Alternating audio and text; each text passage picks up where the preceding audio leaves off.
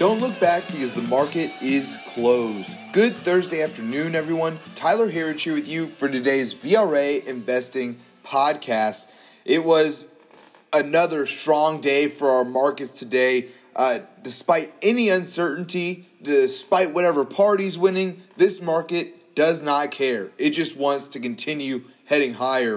And if you've been tuning into our podcast here lately, you know that we take a bit of a contrarian approach. For example, during the November presidential election, we said that there is so much liquidity in the system, this market is going to head higher no matter who won the election.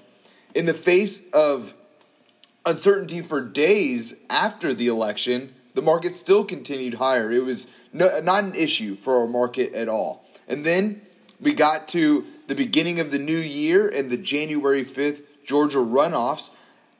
Tuning in to any financial mainstream media leading up to that event is unwatchable. And for anybody who's interested in making money in the markets, it would have only led you astray. Every commentator on there said that if there was a dim sweep in Georgia in these runoffs, we would see a 10% correction in the market, just so matter-of-factly.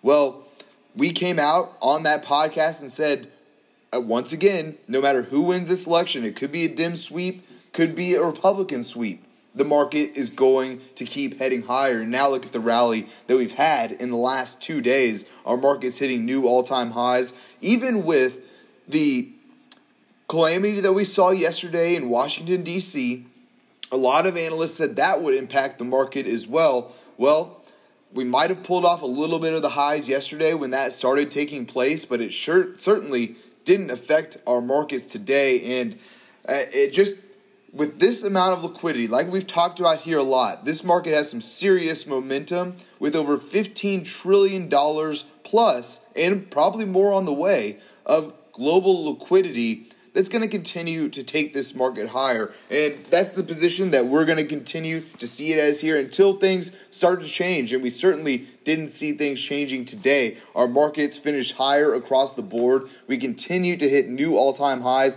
All of our major indexes hit new all-time highs today.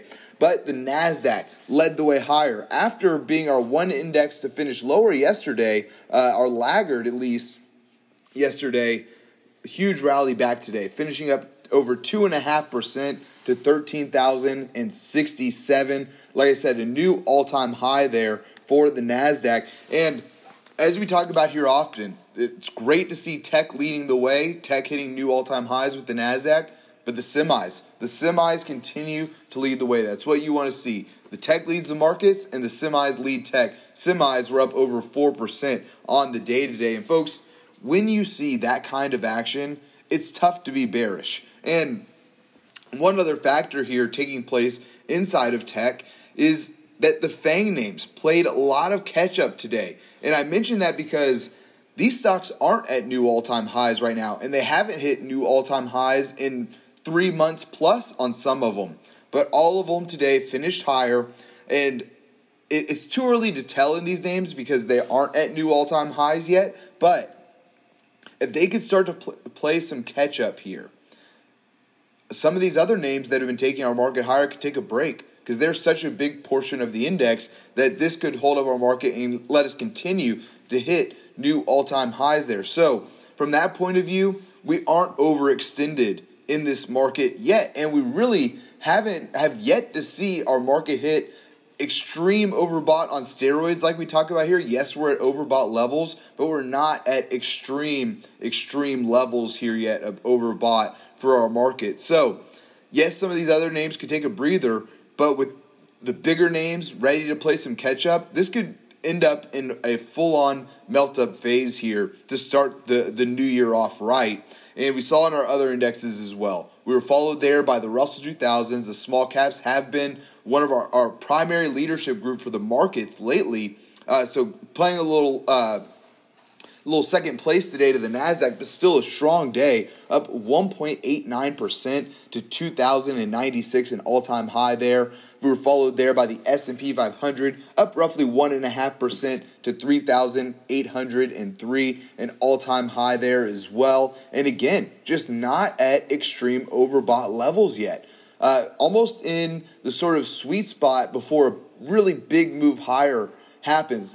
Nothing is guaranteed in this game, but the way that the charts are looking right now, they have some room to run. And then lastly here, our laggard on the day was the Dow, finishing up just under 0.7% to a new all-time high of 31,041 for the Dow.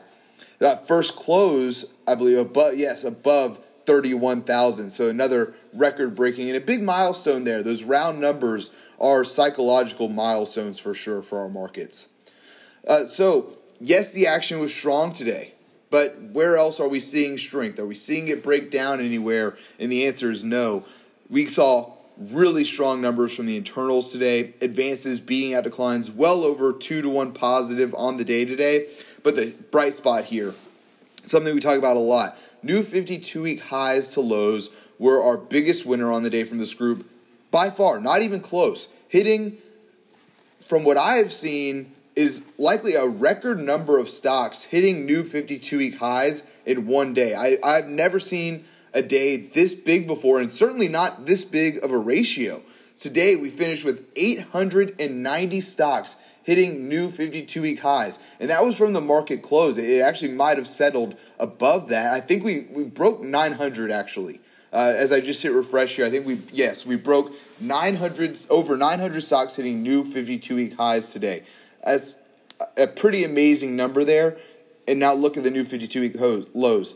11 stocks hit new 52-week lows. Just a very impressive day there. And lastly here, volume, tremendous day as well. Coming in over 2.5 to 1 on the New York Stock Exchange, but a huge over 6 to 1 positive today volume for the NASDAQ. Folks, so they're rock solid numbers. Until we start seeing weakening internals here, when you start to see days where, yes, the market might have gone up, but our internals were mixed on the day, or maybe even mixed to negative. Those are warning signs, and we aren't seeing those here yet.